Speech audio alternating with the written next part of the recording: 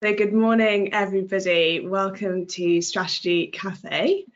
I am Rosanna and I will be hosting today's Alembic Strategy Cafe. So I hope you've all had a chance this morning to grab a coffee or a tea. And then in a moment, I'll be introducing the lovely Susanna Braid-Waring, who's here to talk about all things motivation and how we've experienced the past 18 months. But before I do, I just want to thank you for tuning in to today's session. A bit of housekeeping, so please invite questions. You can post them into the questions area. There's a little drop down and you can ask those questions and we'll cover them as we go. But if we don't have a chance, then we'll cover them at the end and we'll have time dedicated to questions at the end.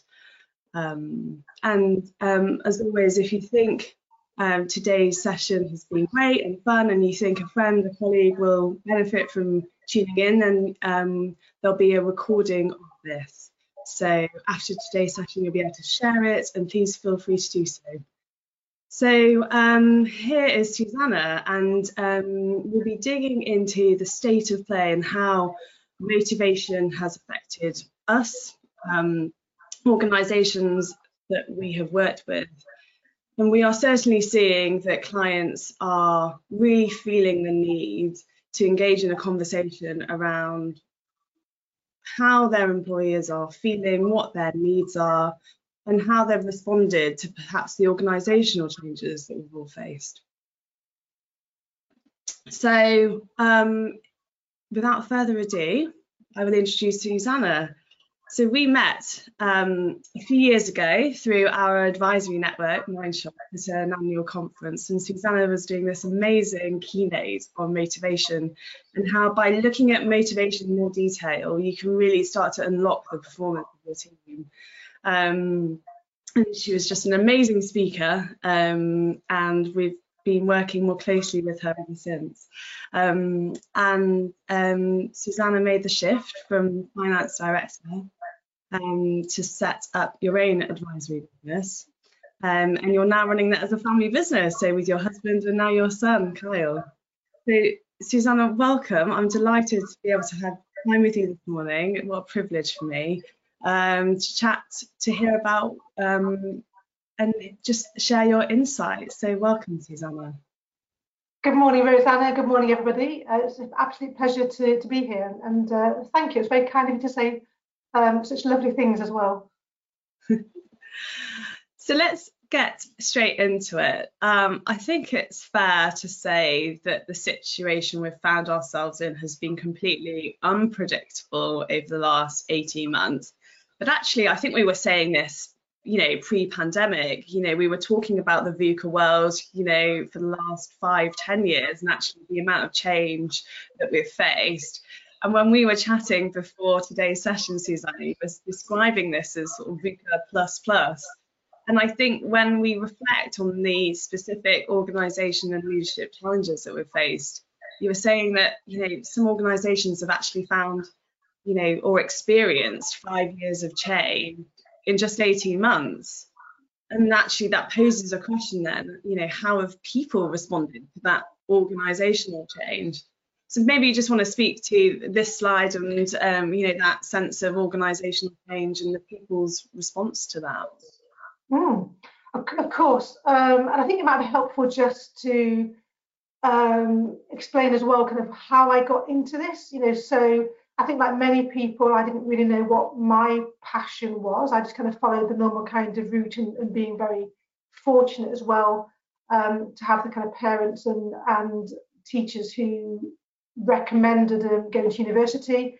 So I did ergonomics as my first degree, which is that whole man-machine interface, which plays very nicely actually into kind of where we are now, which is if there is too much overwhelm, then the technology can cope, but humans can't cope, and then accidents happen, and mistakes happen, and people burn out. And of course, that is what we have been seeing.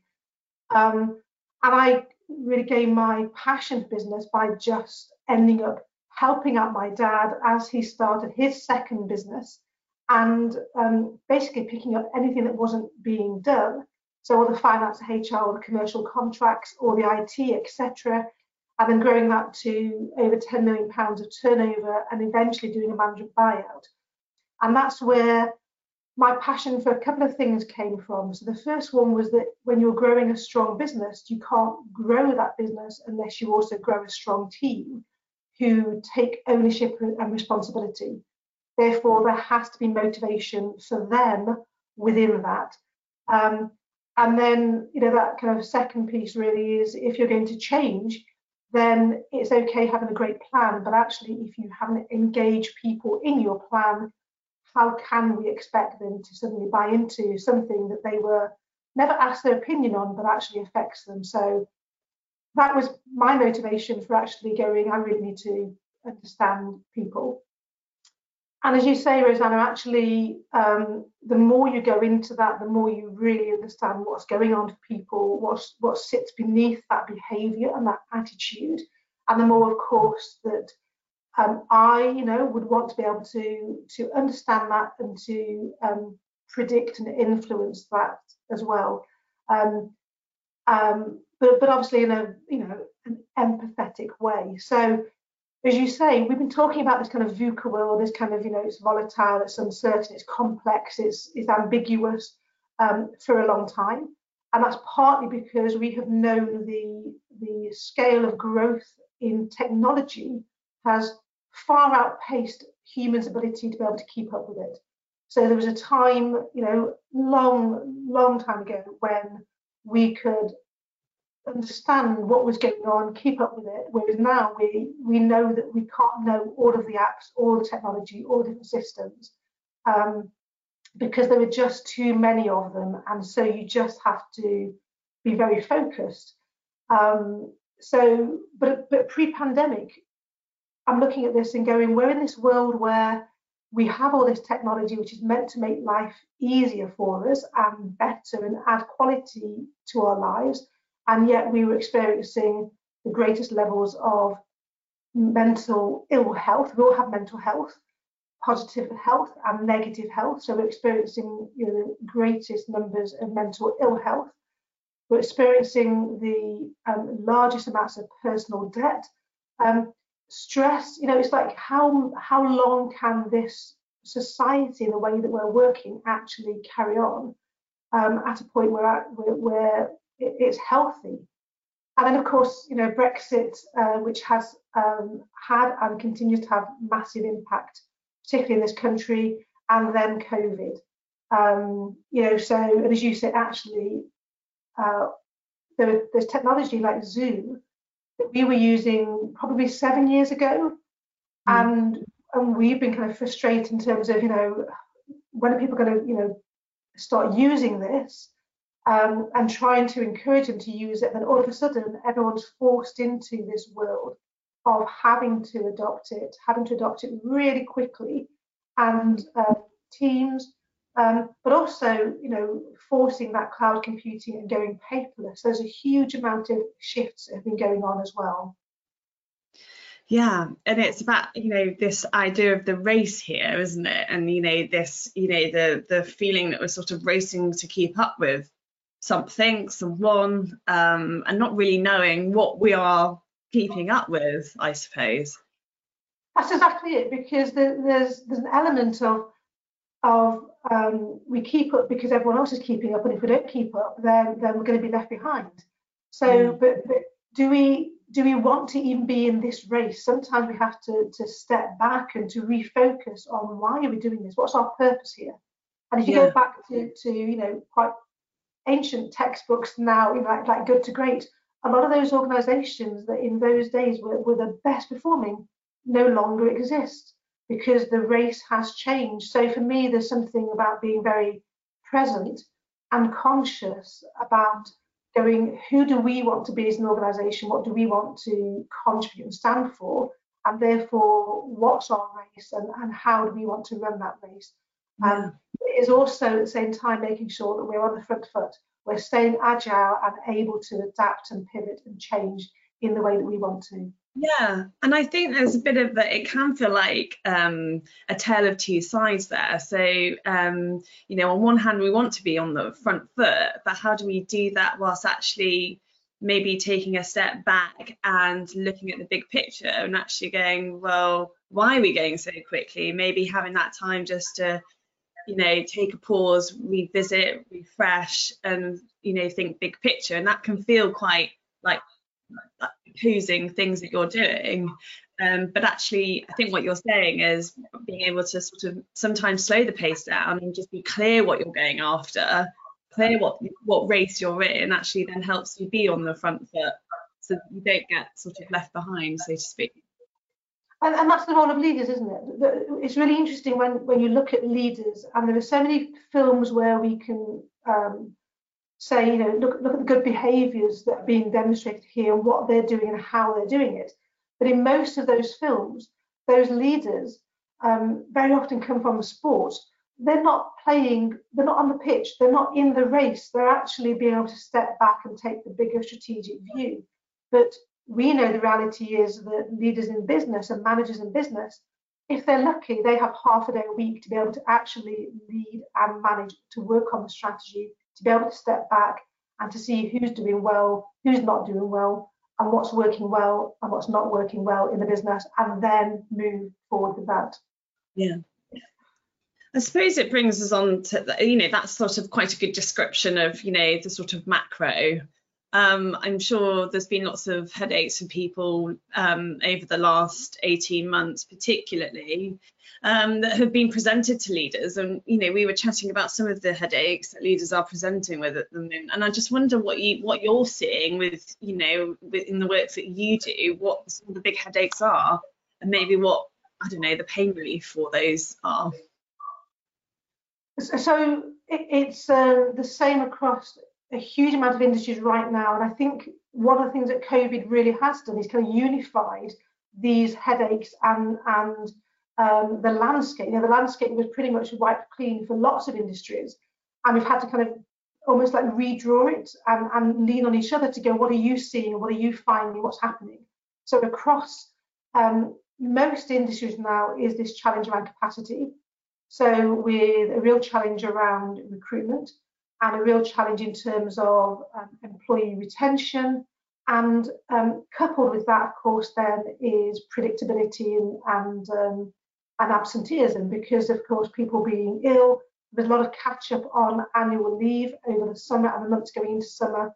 Now going into winter, you know, with more COVID and self-isolation and the knock-on effects of that, it's this not only a reduced level of workforce to be able to deliver the work, but also the unpredictability of that resource as well, that is probably the biggest challenge right now for leaders.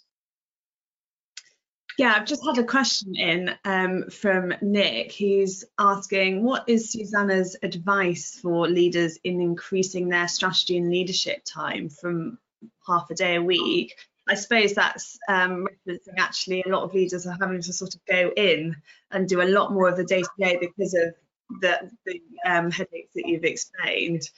So what advice do you have for leaders sort of upping their strategy and leadership time? It depends on what is causing them to be in the business so much. And I can only sort of give you a couple of examples. So the clients that we tend to work with, I call them ambitious and big-hearted. So they want to grow, they want to be the best they can be, they want to be great employers, they want to give great customer service. And that's part of the ambition, but also the big-hearted, because then they find it hard to actually be quite tough on performance management and quite tough in sometimes sacking some of their clients who aren't great clients. So there's actually quite a bit of waste in these organizations, and sometimes it's about going, you know what, you need to kind of bite the bullet now.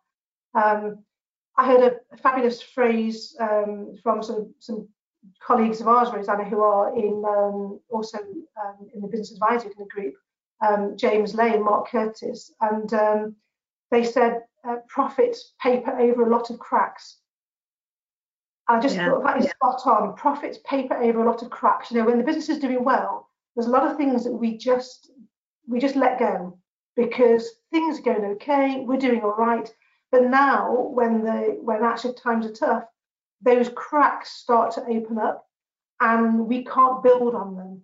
So, in terms of, some specific advice I'm giving to some of our clients is actually they need to be able to focus and start addressing some of these issues. It does mean kind of putting a bit more time in, but at the same time, they've also got to go, well, what am I going to stop doing then? And it may be that some of these growth projects, they actually just push back 3 months, 6 months, while they address some of these issues inside the business and really decide to tackle them. And if they're not allowed to, because they make that decision to not do their growth project until they've actually addressed these issues in the business, that's quite good motivation for getting them sorted. Yeah. Having said that, of course, the challenge, because if you can't recruit, then people want to hang on to the people they've got. And I'm always kind of looking around and taking kind of stock and going, oh, I'm very curious. So I was watching Moneyball. So Moneyball is a film about baseball, and it is based on a true story. Have you seen it, Rosanna? I haven't. It's one that I've wanted to watch, so this is being my impetus to go watch it. Okay. Yeah, the list. So it's basically a true story where a baseball team didn't have the budget of the big baseball team, so they took the kind of the misfits, the people who actually had some real strengths but some very obvious weaknesses, and what they did was focus on their strengths. They were very, very clear around, like, you are great at doing this, do more of this, you're not good at doing this, stop doing this. And that changed the whole strategy of the way that they recruit talent.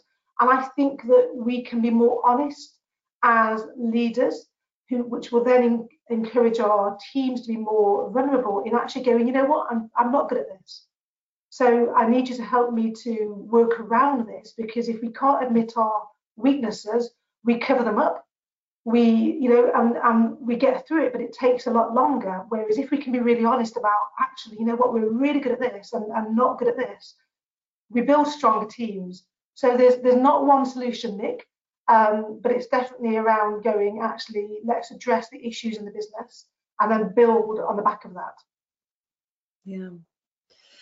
I suppose bringing the conversation on to motivation, one of the things that we, have an early conversation with our clients is around, the energy that you have and bring to the work and the motivation, but also encouraging that conversation throughout the business, and how you actually embody leadership and embody those intentions through, the energy that you have and the motivations that you have. And I suppose one of the things that I was reflecting on, when we were going to have this chat was around, when we think about motivation, we think about how static or dynamic is that, and has the last 18 months and, the shift in the landscape actually shifted our motivations. And as I said at the beginning, seeing a lot of appetite for leaders to engage in this conversation, but is that because people's core motivations and beliefs have changed, or is it just an environmental shift and we're just still working that out and that's still confusing? I just wondered what your experience and what you've seen in terms of, has there been a motivation shift for staff, employees, and maybe even leaders too? Okay, so in terms of motivation and beliefs, the two things are interlinked, and our beliefs actually influence how motivated we are and that energy. So can just recapping on some of the things you said there, Rosanna, absolutely, we have to have energy, we have to kind of bring that drive to the business, and leaders have to have more of it because they have to almost carry the energy for the whole team. And when the rest of the team are a bit down, the leader has to have that energy. It's also associated with resilience and persistence and determination, which can also be called stubbornness, which is not necessarily a bad thing, providing it's heading in the right direction. So I think we all acknowledge we need to have energy and drive that's heading in the right direction, which is aligned with the business strategy and goals. Where does that energy kind of come from? So I specialize in a tool called Motivational Maps, which you are experienced practitioners of, And that is an analytic tool in a sense, which actually measures exactly what people are motivated by and the level to the degree to which those motivators are satisfied.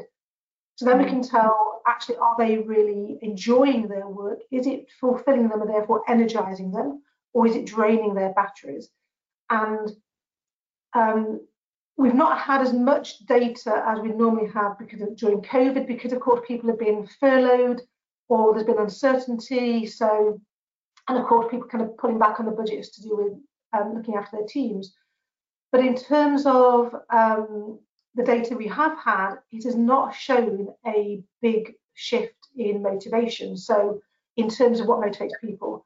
So we had some questions, and I'm one of the senior practitioners, so one of 5 senior practitioners globally. So I have insights from a few different continents, and we would expect Defender, which is so sorry, let's step back. So one of the tools that Motivation Maps is based on is Maslow's hierarchy of needs, and it starts with security at the bottom, belonging, feeling valued, moving into being motivated by money and authority, so being in charge, knowledge, innovation, freedom, and at the top about making a difference and having meaning and purpose. So we wondered whether actually people would revert more to the bottom of Maslow's hierarchy in terms of actually, I need more certainty, more security, more ability to plan, and I need to pull those friendships around me because of the uncertainty of COVID. We're not seeing that in the data that we're getting from the workplace. So people may want that personally, but we're not getting that from the workplace. What I think we are seeing is a shift in what is important to some people. So some people have taken stock, they have reevaluated, they have gone, actually, I believe that I can achieve my job and have more freedom. And that might be a want. So some people want more freedom to be able to go off and do other things with their lives, and rather than being necessarily tied to the desk in an office. Other people, I think, need more freedom, even though it doesn't necessarily motivate them. And that might be because they're looking after family and loved ones, and therefore they need to have more flexibility. And I think it's important for us as employers to understand the difference between the two, whether it's the need or something that actually motivates them. Yeah, and I suppose what I'm just thinking about is, there's the assumption and go, okay, we've all had a massive shift, so we all might be motivated by something different or not. But actually, it's just an assumption that we have, and until we go and, ask the question in a really open and friendly and gentle way, you actually don't really know. And I think sort of having those measure points are really helpful, just to make sure. And even where there's, perhaps as you're saying, not being as much of a shift in direction, maybe as much as you might think, actually the specifics of that might have changed. So flexibility or change might have meant something different to that person 2 years ago. It means something different now, perhaps. I suppose it kind of leads on to what you describe as the performance triangle, and it's about how motivation actually speaks to performance, and it's not the only component, is it? So there are other things at play. Perhaps you'd just like to speak to the other 2 points that are part of your performance triangle. Yeah, I'd love to, because for me, some of this stuff is so intangible that it's hard to kind of get a grasp on, whereas models like this make it much easier to simplify and kind of to get a shared understanding around. So there are 3 core components of performance. There's the direction, which is our strategy, our vision, our mission, our OKRs, so our objectives and key results, KPIs, and that should translate therefore into departmental objectives, to specific job roles and responsibilities and expected outcomes. So that's all the direction piece. we spend a lot of time, a lot of energy on the capability piece. And within the capability, I've added not just skills, but also well-being and resources. So we need to be able to have the skills to be able to achieve our direction, and things like skills matrices are really useful there to map out the skills required versus the skills actually that individuals have got and a team has got. We also need to have resources. So it may well be, you know, that you and I have the skill to have this conversation, Rosanna, but actually if the IT lets us down, we don't have the resources, we can't perform. And then we have to have the well-being. So do we have enough physical and mental well-being as well to be able to perform? And this is kind of where that mental health, the stress, looking after ourselves physically also helps as well. But the third element to this is the one that is most intangible and therefore the one that's most untapped, because we'll all have examples of people who they know what to do, they have the skills to do it, but they have very little interest or will to actually do that particular task. So motivation is the third element to performance. And what is motivation? It's energy, it's drive. But energy and drive to achieve what? Is to fulfill our own needs and wants. So in that performance, Rosanna's just going to share another slide here in terms of what feeds motivation. Well, if our motivation are our needs and wants, and if we believe that our needs and wants will be achieved by delivering that direction, then we have a win-win between the organisation and the individual, and that's massively important. We have this win-win. But and then those needs and wants come in those 9 different kind of flavours, which are that expanded version of Maslow's hierarchy. So security, innovation, money, authority, desire to make a difference, etc. But what sits behind that are our beliefs. And so in this diagram where there are 2 different triangles, pyramids, the one on the left-hand side is one of direction, capability, and motivation. The one on the right-hand side then is what's the source of motivation. 20% of it comes from our personality, which is pretty much fixed and in the past. 80% comes from our beliefs. So our beliefs, which about what's happening right now, forms our self-concept. So based on the evidence of what I'm seeing, feeling, hearing, I have an understanding of who I am, but also my expectations and my future beliefs. And linking those 2 triangles is a reward strategy. So if making a difference is important to me, and I believe that in this job I can actually make a difference, I need to have some feedback to actually know that I am making a difference. And making a difference means so many things to so many different people. So you're right, Rosanna, you need to have a conversation going. So what I can see making a difference is important to you, but how will you know when you're making a difference? What does that look like for you in this particular role? And so we need to be able to have that feedback mechanism that goes, I believe I can achieve this in this role with this organisation. Am I actually achieving it or not? And when we believe we're achieving it, when we get the feedback, then we have a strong belief, and that results in strong energy, strong drive. Absolutely. I'm just going to take a pause because we're coming up to 9 o'clock. So just please pile in your questions into the questions area and we will cover them. We've just got a couple more slides and then we'll come to questions. So please just pile in. We'd be happy to answer them. So I suppose taking this theory and these sort of concepts, what can we actually do about that? So what can we take away from today's conversation? What can you guys take away and really actually start thinking about this in a little bit more detail? So we have got a checklist here, and we thought perhaps take a headache that you are experiencing, a leadership challenge that you're having, and you're thinking about these different high performance areas, and let's just do a bit of a gap analysis on that. So vision and goals, have you got clear goals? Have you set yourself goals? Do your team have clear goals on what they're trying to achieve? Are there agreed expectations Is it clear who needs to do what? Are roles properly documented?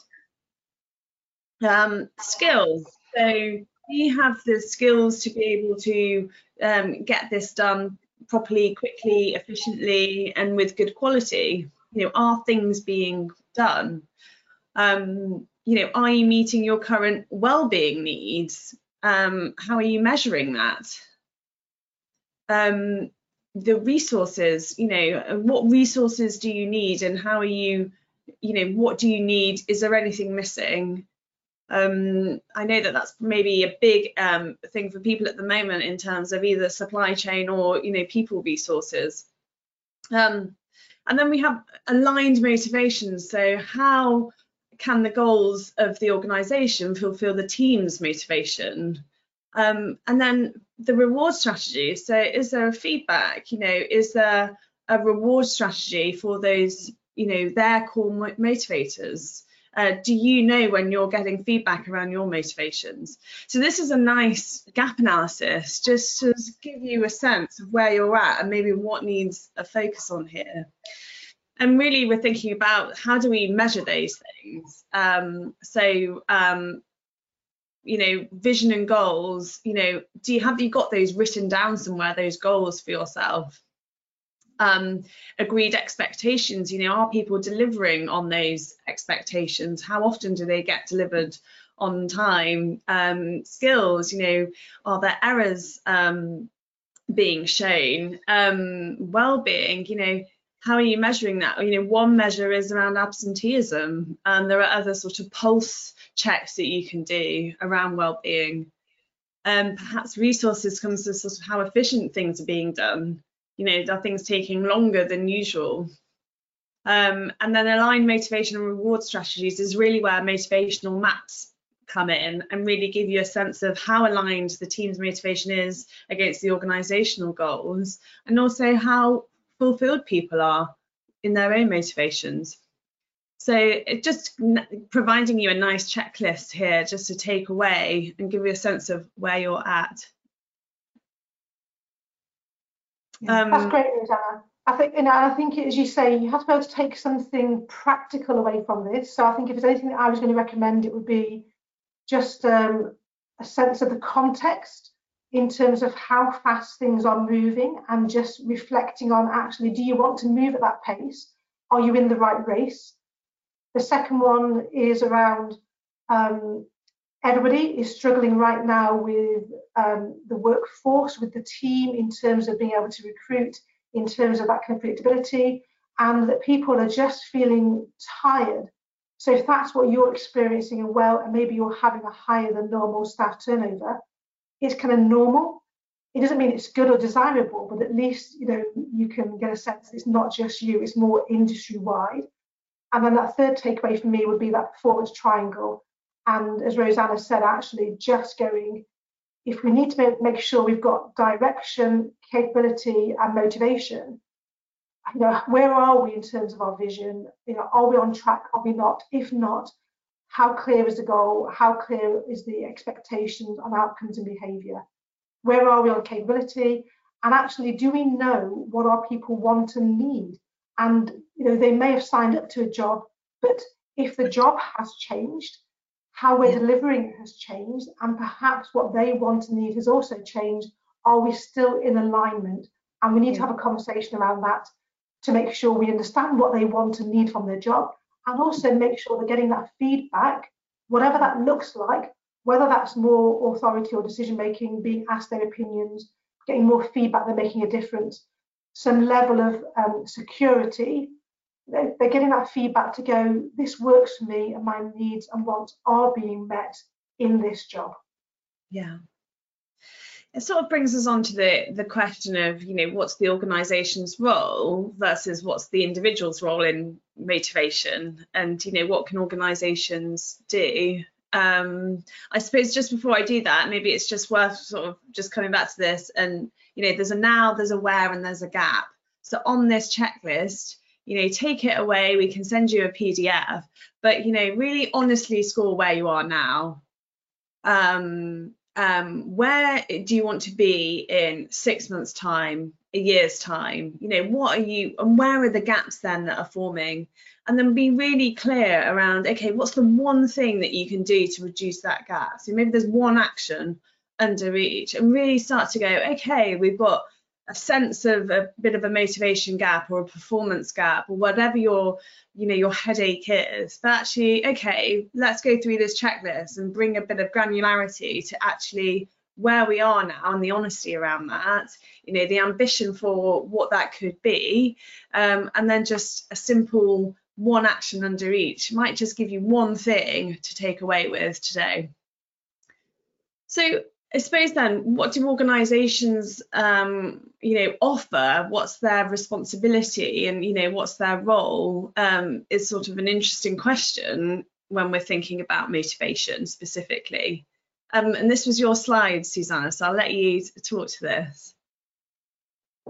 Yeah, so I think what we know from the data is that people choose their roles, but also the organisation they work for based on their needs and wants. So typically we will see a lot more motivation around Defender being in corporates, because a corporate provides that long-term security. You can go in there, you can stay in the organisation, there is a career plan, there's a good pension, all those kind of things.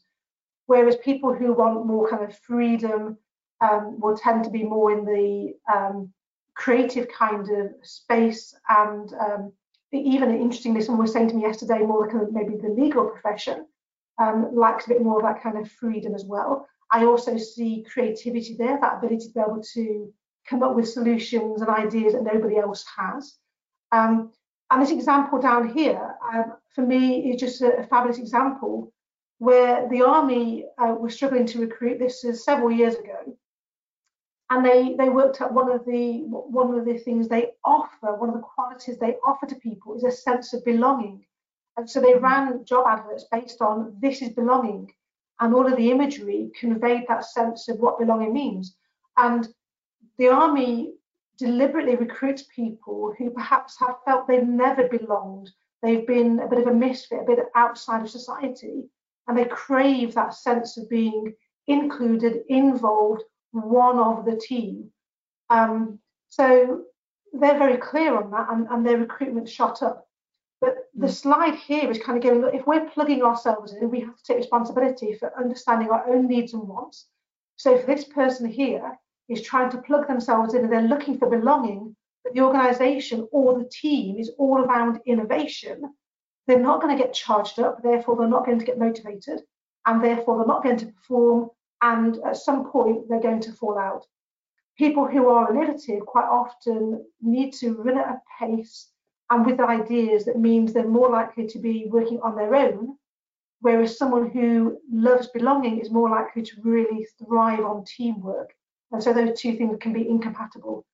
So there is a responsibility on both the employer and the employee to understand what do we both want, and actually is there alignment that we can fulfill this? You know, literally, you know, does that, can we charge your batteries here?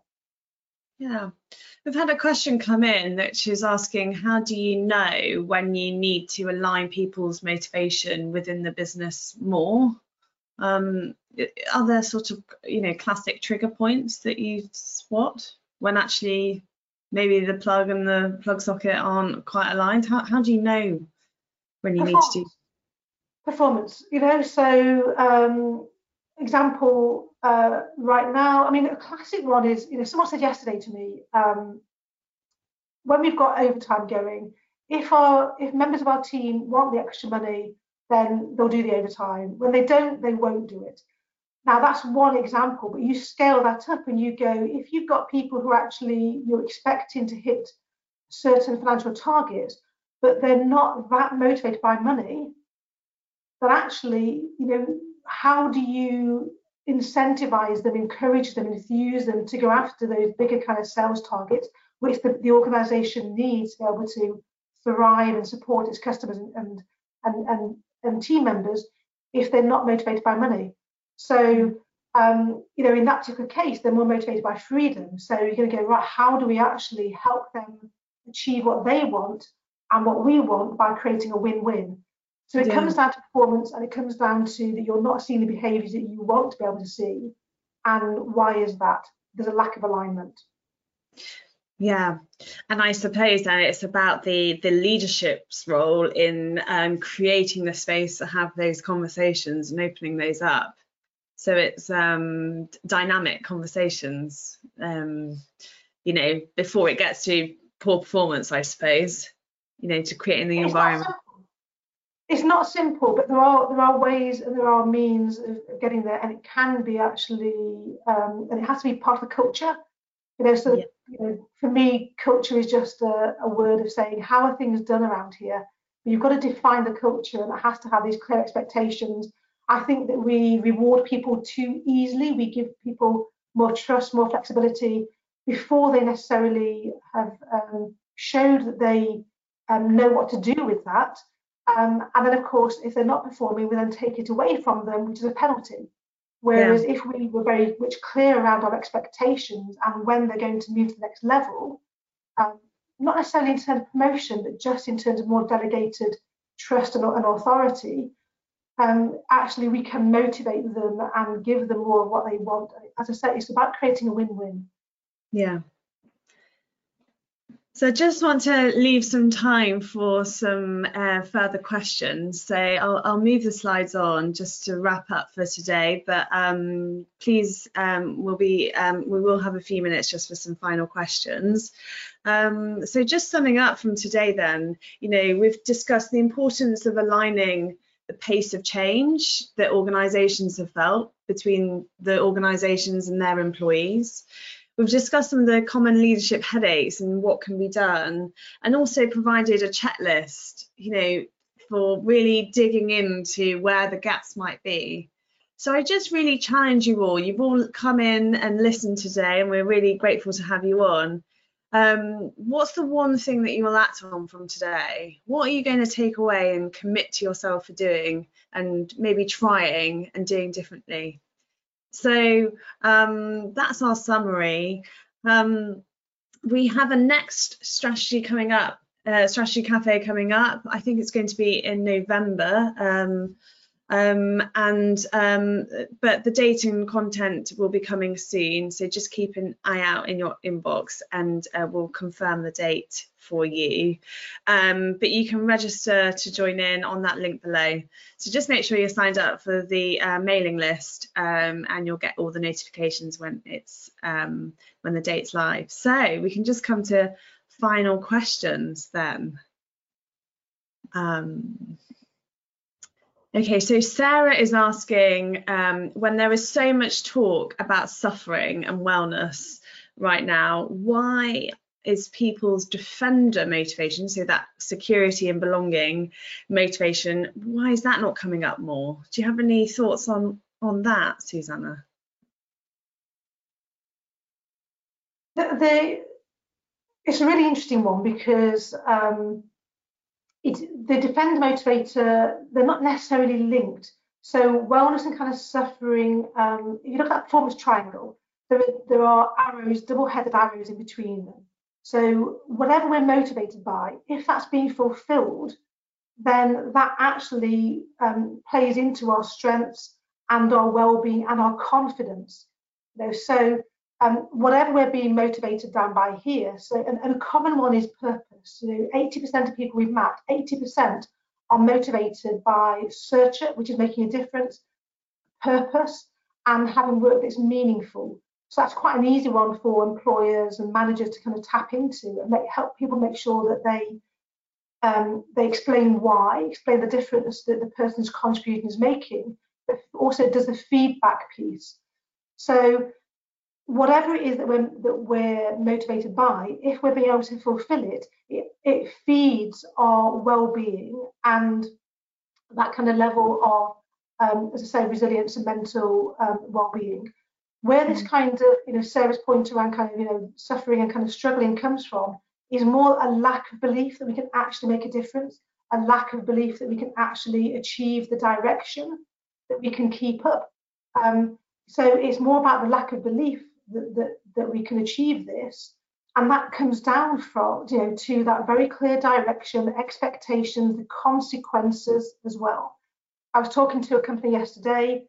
They're struggling with that, but that's because some of the people they work with, client-wise, are they need to understand that we are going to be able to make a difference to these people, and we need to have some certainty around what's going to happen to these people. And if these people aren't being very challenging, then actually we need to know that we're safe as well. So it's less about actually a massive need for security, but actually whatever level of defender security they've got, that bit needs to be kind of ticked off. Yeah. Does that make sense? We've all got all 9, but in very different quantities. So some people have got a massive need for security and certainty. Some people just need a pinch of that. But whatever they want, they need to know it's being fulfilled. Yeah, that's fantastic. Thank you, Susanna. I think we're up to 9:15, and I think that's all for the questions. So just Susanna, thank you so much for joining us today, and thank you to all our attendees for listening and staying on. It's great to see you all on there. So we'll share a recording as we get it. So just to say thank you all for listening, and to Susanna for providing some fantastic insights as always on our Strategy Cafe. So thank you everyone. Have a lovely day. Thanks everyone.